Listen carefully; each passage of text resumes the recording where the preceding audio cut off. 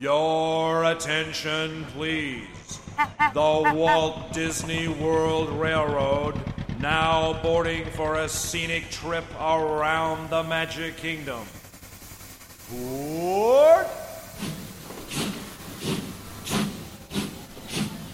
All right, Brad, I am so sorry to do this, and I promise you I'm not kidding around, but I do have a little bit of dining plan news to discuss. Wait. I signed on to the podcast tonight because we were talking. Does Shanghai have a dining plan?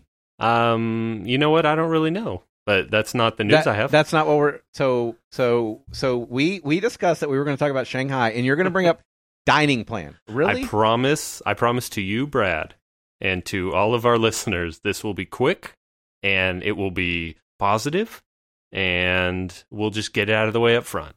Quick. That's what we all. Go ahead.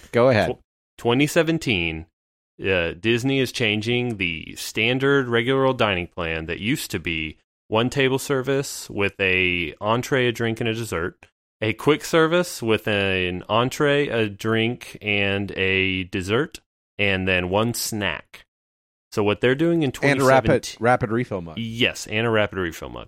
So what they're doing in 2017 instead is your table service is going to stay the same. You will get your entree item, your dessert item, and a drink. But for your quick service, they are removing the dessert from the quick service meal and making it a second snack credit. So now you'll get a quick service entree item and a drink, but you'll have 2 snack credits a day instead of just 1.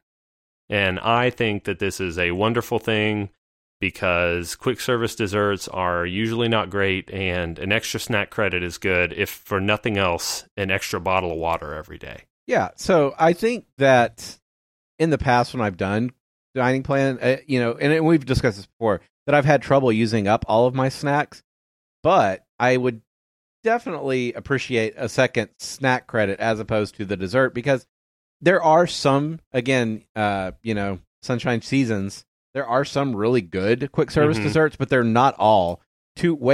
Far too many of them are. Here is the what is it? The chocolate cake or the carrot cake in the little container. Yep. And if I'm eating my, like we usually did quick service, and usually do quick service at lunch. And if I'm eating lunch and I'm about to go back out in the parks, I don't want a dessert too. So that's awesome. I'm so excited they did that. I do quick service for lunch pretty much exclusively, and it just makes lunch too heavy, And the issue with the dining plan, one of them is you feel obligated to get a dessert. Otherwise, you're literally just wasting it. Yeah, you're talking yourself out of money. So, yeah. Well, congratulations to Disney for making a very good choice there. I like that. Yeah, I think it's good. So, that's it. That's all the dining plan news. Let's move on to Shanghai Disneyland. Okay, so Shanghai's dining plan. Is that not what we're... I just assume that's what we're discussing, since that's... No, not Shanghai's dining plan. Okay. Shanghai's opening. The opening gala? Yes. Or opening... I don't know. So I saw, like, a couple of different ways that this was announced, right? You mean the opening special thing? Yeah, because like on YouTube it was the opening gala, and then there was another video that was the opening celebration. And now I watched this on YouTube, and you watched this on the Disney Channel? I watched this on the Disney Channel. Okay. Because, see, I'm lazy, so I watched it on YouTube. Well, so Disney Channel... Well, okay, first of all, I expected this to be a little bit of, like, fun at the castle type stuff, and then kind of like a guided tour around the park and to show what it was. But what the special ended up being was 35 minutes of music and singing in front of Storybook Castle. And that was it. And it was kind of disappointing. It was beautiful, and it didn't read theme park opening to me as much as it did like Theater Under the Stars. Kind of. And I think so initially I was kind of disappointed as well. But I think again what it came down to was what I was expecting, which was introducing me, the viewer, to the theme park. Yeah. And what Disney was presenting was, here is the opening celebration of our theme park. we're not doing an opening celebration in each of the lands. We're doing something at Storybook Castle, and we're going to let you get to see what we're doing. And that was a VIP invite only event. Oh, that doesn't surprise me because But wow, I mean, so I was disappointed initially, because I wanted to see all the lands and everything, but once I got beyond that, I really enjoyed that opening ceremony. What did you enjoy so much about it? I love the music, man. The music was great. And like especially there at the beginning, the pageantry, like the people climbing up on the gate in front of the castle, and then the projection onto that, and then the projection on the castle, and just the mixture of I want the soundtrack to that. So, did you have a commentary by someone in the YouTube feed of that? No, which means that I did not. I mean, I feel like most of it was, it was in Chinese and then followed by, a English speaker, that, like when they introduced Bob Iger, and then Bob, of course, spoke English, and then the rest of it was pretty much music. So I mean, why would I need one of those? So Disney Channel had a little graphic that was kind of Tinkerbell flying around, and then she would make a loop in a square, like picture-in-picture box would show up in the corner. And I don't remember her name, but it was one of the Disney Channel kind of stars. And she would break in and describe literally what was happening on the stage. Like, they're singing. Look, there's someone running in. Look at the fireworks. The projections on the castle are so beautiful. Like, she was saying these things, and I think that had I seen it on YouTube, I might have been able to enjoy it a little bit more. But man, she was irritating me with her totally obvious commentary and narration of what was going on. Okay, so you need to go back and the YouTube link. I mean, I think we tweeted it out. Then Disney shortened it, and so there are plenty of opportunities to see this thing on YouTube. And you just need to go watch it on YouTube without whatever that was. I do. It was obnoxious. It was not good. Well, and that's, I mean, I think you have to be enveloped in the moment in order to fully appreciate that sort of thing, I think. Right. And if you had, she was talking over a lot of the music. So when you say you loved the music, a lot of the music was being talked over. Oh yeah, you had it ruined then. You're going to have to go back and watch it on YouTube without whatever that was. So anyway, minus that though, I thought it was really enjoyable because I enjoyed the music and everything. And here's the thing: after I got over the whole they're not going to show me the parks, I realized there are 400 not exactly, but there are a lot of ride videos, walkthroughs, random people, like all over YouTube. So have you kind of taken a virtual tour of Shanghai? I have. I'm definitely not well versed, but I did want to at least get, enough down that I felt like we could talk about it. So let me ask terms. you, what is your favorite thing? Wow. I think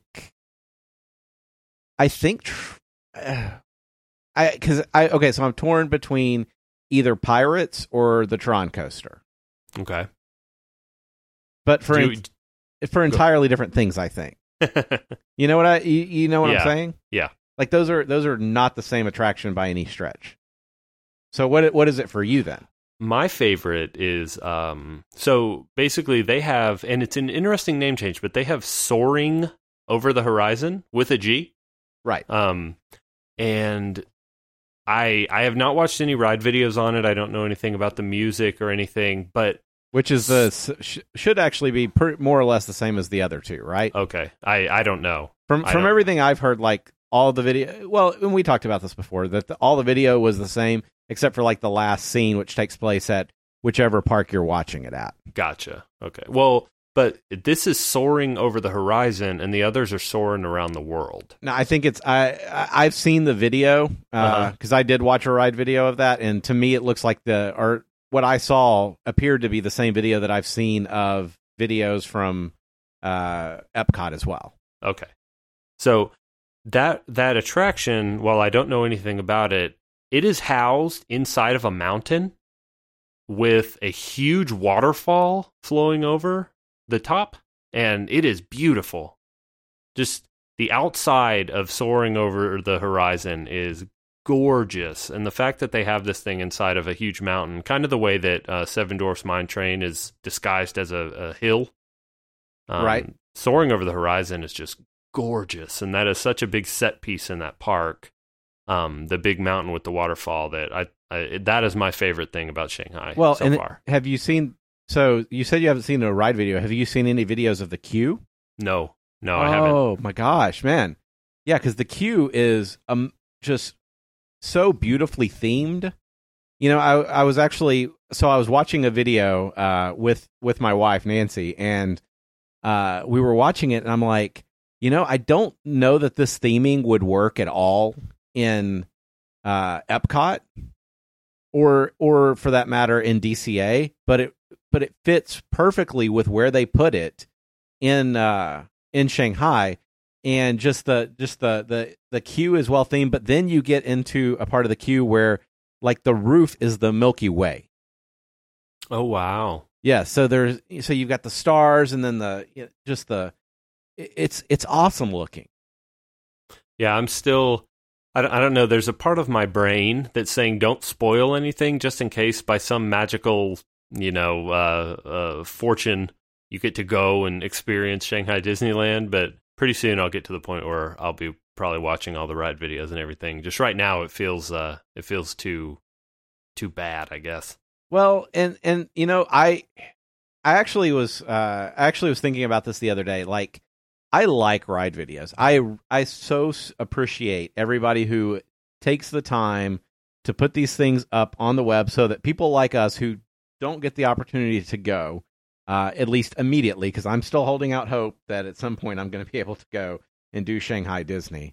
But we can experience this, and forced myself to go and watch those because I knew that we were going to talk about it, and I wanted to at least have some background as to what was going on. But at the same time, like, another part of me hates ride videos, and only because so much of a Disney attraction is involved in the immersiveness of being there, of being in the queue, of taking in everything that's going on around you. That's to me what makes a Disney attraction a Disney attraction. Right. And so much of that just gets lost when you're watching a video. So I love ride videos if I have experienced the attraction already. If I haven't done it, I find that I don't like them very much. Yeah. So and I think that's the thing, is that some of it gets lost in translation. That being the translation of a ride video to the actual ride experience. But that being said, again, I think the queue for soaring over the horizon looks really, really good. And then, like I said, with Pirates, it's just like sitting down and watching the stuff at Shanghai. What I started realizing was even with something like Pirates, where it's something that exists in other Disney parks, I appreciate that with Pirates, they took it in a similar but at the same time unique direction that's unique enough that I want to go and experience that attraction. So I have not been able to avoid at least hearing that Pirates of the Caribbean is incredible and over the top and wonderful and one of the best things there. So well, and now what's interesting to me, and this takes, and I think this takes place a lot in Shanghai because a lot of the different attractions involve this to some extent, is it's not all audio animatronics anymore. It does involve screens. It does involve... Oh, really? Yeah, it does involve projection. But, and again, sitting down talking with Nancy as we were watching these, I was forcing her to watch these videos with me because, I put them on the TV and she's sitting in the same room as me, so she's going to watch them.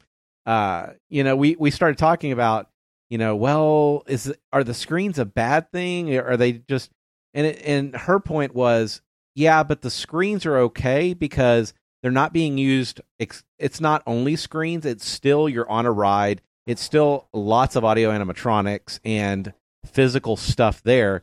And the screens are being used to do things that you can't really do either in the space provided or, more importantly, with just audio animatronics. So are the screens, they're supplemental to the experience? Correct. Okay. Correct. There's like, I'm trying to think. I feel like there were like 2 sections where it was pretty much all screens, but it involved you like going underwater and then you coming back out of underwater, and was really, really good looking effects. But the thing is, while there are nods to the other Pirates attractions, it is not the same attraction. And that, like, I like that. I like that they went and they made something that is still, again, it's still definitely Pirates of the Caribbean, like in the overarching theme of it. But it takes different aspects, so it doesn't feel like you just got a clone of Walt Disney World or Disneyland's Pirates of the Caribbean. Because now the thing is, for me, again, that just makes me want to go to Shanghai all the more, because I'm like, I need to experience that Pirates of the Caribbean. Right, the way that what the Tower of Terror in Tokyo does. Yeah.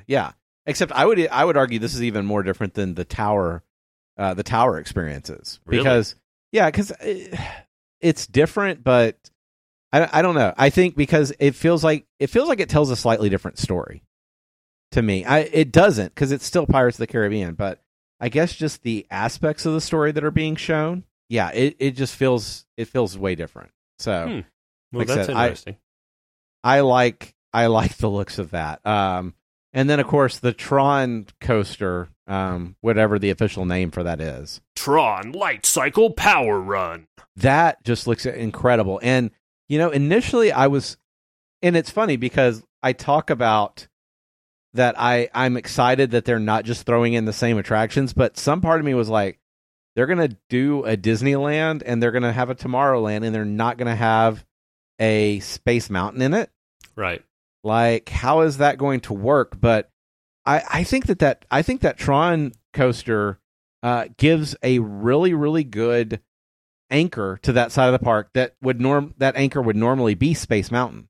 I was about to say, it is certainly a more visually stunning anchor to that side of the park than Space Mountain is. And I love Space Mountain aesthetically, but man, especially at night. Yes, that's one thing that's been lit up and everything. Oh, all of Tomorrowland just changes. It doesn't even look the same. Oh, it's amazing. Tomorrowland is just beautiful. Yeah. Beautiful over there. It's crazy.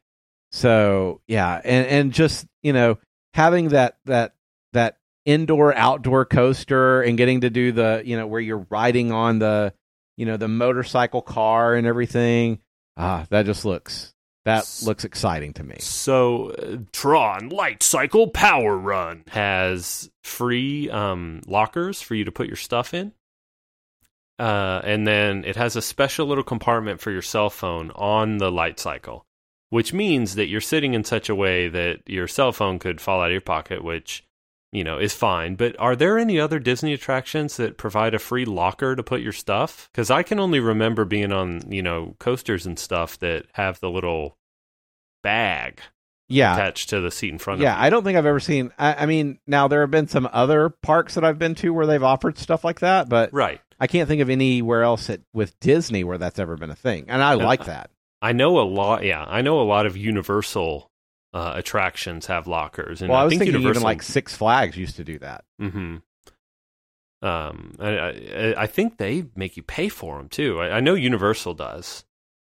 I think they may be at each attraction. I think they may be free for like 20 or 30 minutes or something, but yeah, they make you pay for them. Well, and are these like lockers at like the entrance to the attraction? Or are these like, because I feel like the ones that I saw at like Six Flags or something were like, as you were getting on the ride, here's a locker off to the side, go put your stuff in, and then as soon as you get off the ride, you go get it out again. Yeah, I'm not sure. I know that they are Tron Light Cycle Power Run specific, but I don't know. Okay. If they're at the entrance or before you get on the ride. I would assume how Disney builds queues and stuff, that it would be at the entrance before you actually get into the themed area. It'd be hard to wrap themed lockers in. Not the top attraction, but strangely something that excites me way or makes me want to go way more than I thought it would. Their Voyage to the Crystal Grotto.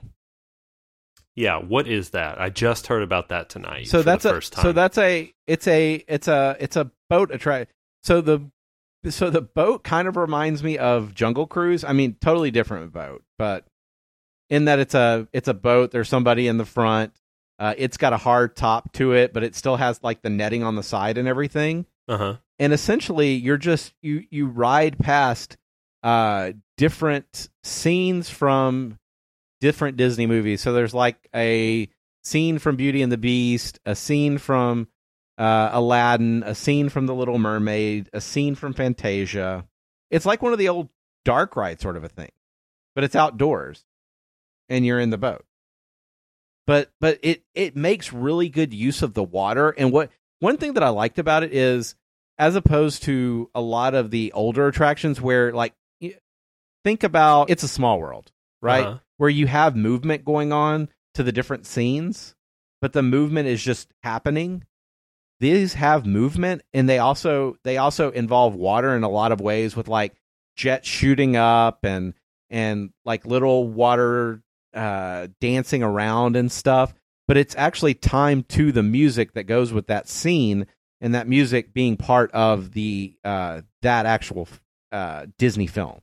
So is there any kind of narrative to the ride, or is it just a kind of a dark ride thing where you're just going between different? It just goes from scene to scene. Huh. Yeah, the way the narrative is, if you want to call it that, would be that the music changes, and that's how you know what scene you're in. You know, until of course you can actually see it, and then of course hopefully you'll know what scene you're in. But it's really such a simple thing, but it looked really cool, and it looked like something I'd like to go and do. And then of course you go underneath Storybook Castle. And well, that's cool. Yeah, like a door opens up, and then you go into the Crystal Grotto, which again they're making use of. Now I don't know if it's actually. I don't think it's actually screens there. I think it's projection onto fake rocks and stuff that they've built to build this grotto underneath Storybook or Enchanted Storybook Castle, whatever. But so you Power Run. Yeah, no, not Tron Power Run. But so you've got Tinkerbell who flies across, and then all of these scenes are recreated again on the rocks, but in like this gem fashion and everything, and there are crystals down. It's just really cool looking to me.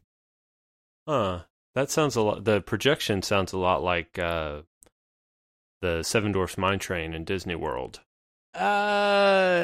Maybe so. Like, you remember this? Dopey has diamonds in his eyes, I think, on that. Right. But and like this is the entire wall is being projected. Oh, okay. No, this isn't just some little crystal that they're like. The walls on both sides of the boat are changing into the different scenes, and Tinkerbell's flying across, and there's pixie dust flashing everywhere, and like I said, and that's the thing, is that's something else that you can only go and do in Shanghai.